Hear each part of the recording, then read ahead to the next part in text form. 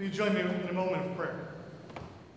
Heavenly Father, we give you thanks today as we celebrate the coming of your Spirit at Pentecost. We give you thanks, Lord, for those 34 students who shared their faith on Friday. And this morning at 11 o'clock, we'll stand here and confess their faith, confess that they believe and trust in you. May we, Lord, as your church, gathered together today, proclaim your Son, Jesus, to our world. May you guide and protect us as we do that. And may you give us hope in your Son, Jesus, as we cling to him here in this place gathered together. In your name we pray. Amen. Happy birthday.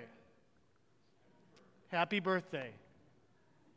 You may not realize this, but Pentecost is the beginning of the new church, the new covenant. Pentecost is the moment where it is the birth of the church. So it's your birthday today, and that is exciting. That's an exciting thing for us to celebrate today. Our story today and the scripture I want us to focus on today is from Acts chapter 2, the story of Pentecost, the story of God's Spirit coming upon his church. And I also want to focus on a text that was not read from Genesis chapter 11, the story of the Tower of Babel, which is another assigned reading for this Sunday. But I'm going to read just a portion of our Acts text again to us. It says this: When the day of Pentecost came, they were all together in one place. Suddenly a sound like the blowing of a violent wind came from heaven and filled the whole house where they were sitting.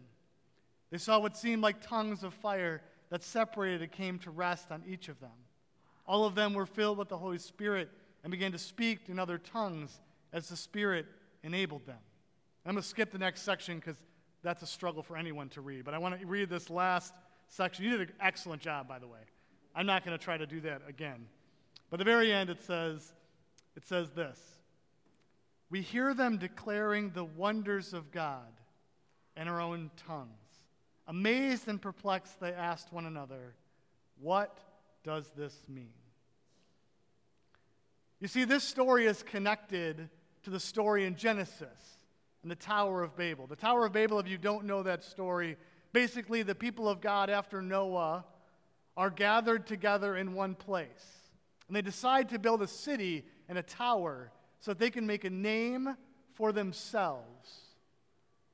And God looks at that and he says, this is not good. He says, if they stay together like this, gathered around themselves, they will never come to me. And this is not good. So he comes to them and he breaks up their languages and sends them apart so that they can come and focus on him again instead of on themselves. And so the story of Pentecost really is God now sending his Spirit to gather those nations again, to gather them together so that they can proclaim Jesus to the world. We are gathered here today so that we can be strengthened to go out from this place and share that Jesus with our world. This morning is also Confirmation Sunday. And in a little bit, in a couple hours, we'll have some confirmands here proclaiming their faith to the world. And so today, for them and for you, I want us to struggle with, what does it mean to be the church on its birth today? I have a picture I want to show. A number of years ago, we were in Boston for a wedding, my family and I. And if you can see this, you know it's a number of years ago for two reasons. One, my children are much younger in this picture than they are today. And number two, I have hair. So that's how you know it's been a while ago. This is a picture of a ship called the USS Constitution. If you don't know anything about it, it's in Boston. It's the oldest active military ship in the world. It is still an active naval ship. The Navy still runs it. They still have people who are in charge of sailing it once a year. It goes out into Boston Harbor and sails around. It is really a very neat thing. What is interesting about this ship and its ship design in particular is that ships prior to this generation of ships generally were flat-bottomed boats that over about 40 to 50 years would crush themselves based on the weight. So when these ship designers were building the USS Constitution, there was the ship designers. What they did was they were in church one day. They were sitting in the church, and they were sitting in a church probably something very similar to this, sitting in the pew, like you are. And the shipbuilder was sitting in the pew, and I'm sure some pastor or priest was giving some great message about how, this is the sanctuary of the church. But where you sit is actually called the nave, which literally means ship. And the shipbuilder looked up and he saw this thing and he said, if we built ships like this, they would be supported and strengthened and they wouldn't break up. They wouldn't be crushed by the weight outside. And as this person at the ship was explaining this to us, I thought to myself, this will be great for a message one day. And so here you go. I bring that up because often in confirmation, I give students an opportunity at the end to ask any question they want. And normally every year, a student will ask this question: do I have to go to church in order to be a Christian? And of course, we all know the answer is yes. Yes, you do. Now, some of you may be thinking, that wasn't the answer I was going to give. Some of you may be struggling with that answer. Now, one caveat to that. That does not mean that if you miss a Sunday, you don't love Jesus and you're not going to be with him. The reality is, Pastor Steve and I are paid to be here. There are times we maybe would prefer to be sleeping in our own bed. And there are times that even through life happenings that we miss an opportunity to gather together as God's people. But I am reminded often as I walk with students to remind them that we need to gather in this ship because the ocean and waters are coming all around us. I am not somebody who floats very well. When I was a young man, in high school, we were required to jump into the deep end with clothes on and a swimsuit on, take our jeans off, tie them to try to make kind of a life jacket thing, all while treading water. I personally believe this was to try to kill off the freshmen. Just saying. Somehow I did not drown in this moment. They say fat floats. I disagree. I sink.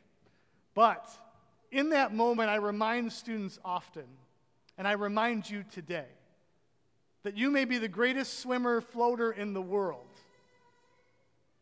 When you swim in the ocean for long enough, you will drown. You see, I don't think that people walk away from the church because one day they were here and tomorrow they were gone. I think people walk away from the church because they've been swimming in the ocean by themselves for far too long. God told his people to gather together because we need to experience God's grace and forgiveness together. We need to love and care for each other so that we can walk together. Because out in that ocean, we will drown. I've joked that pastors really shouldn't sit up here for the services. We should actually sit down there as well to show you that we too need that grace and forgiveness. Don't ever believe your pastors and your leaders in church don't need it, because we absolutely do. That's what we are called to be. The other thing about this ship that I remind you and I want to remind us today is that that ship was never meant to be stationary. In other words, that ship is not meant to be docked in the harbor.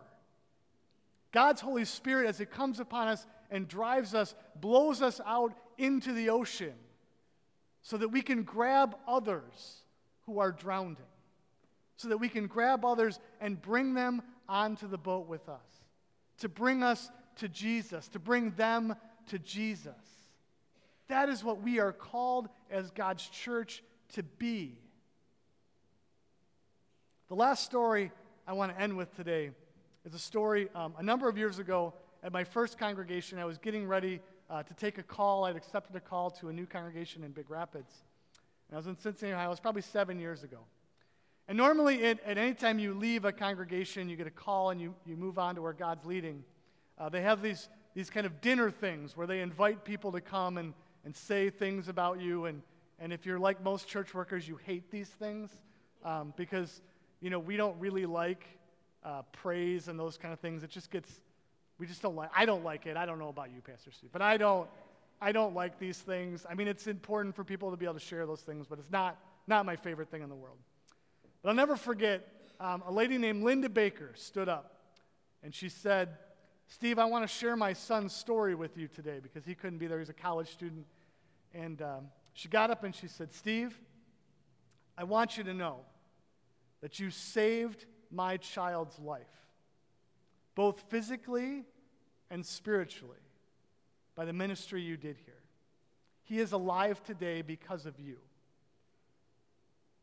I bring that story up not because I want to say, hey, look at me, look what I did. I bring that story up today because Trey, which was the boy's name, I would have never guessed those things about. I had no idea that he was really struggling with taking his own life. He happened to come to church one day, and I just said, hey, let's hang out. Let me tell you about this Jesus guy that I know. And we walked together for a couple of years till he graduated.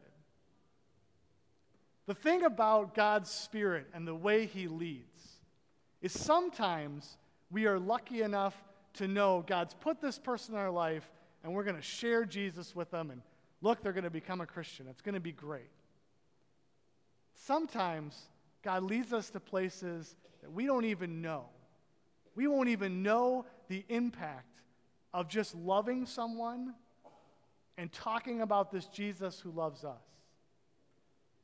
We church, you church, we are called to share this Jesus with our world, with those who are dying, with those who do not know Jesus, and to gather them onto the ship with us. That is what we are here to do. Sometimes we know the words to say, and sometimes we don't. Sometimes we just love people to Jesus. That's our call. Our students, they're going to be here for confirmation. They're beginning that process too, of what does this look like for them? Because someone loved them to Jesus. Somebody brought them into the boat. Today, tomorrow, when God's Holy Spirit guides you as we leave this gathering together, may you share that good news with those around you. May you grab people who are drowning in the ocean of sin and death and bring them to life in Jesus. Let's pray together. Heavenly Father, today, as we are gathered together as those disciples were many years ago, gathered together as your church, gathered together as your people who love you and care for you, gathered together on this ship called your church. As your Spirit leads and directs us, may we go and share that good news with those around us. May we share that good news in whatever language it takes. Whether it's a physical language, Lord, or whether it's the language of love and care, with a hug, or I'm praying for you. Whatever it may be, Lord, may we be your church, gathered together so that we may go and change our world. Bring people who are dying in the ocean of their sin and bring them to life here, in this place, but more importantly, with your church. May we do that today and all days as we walk with you. In your name we pray. Amen.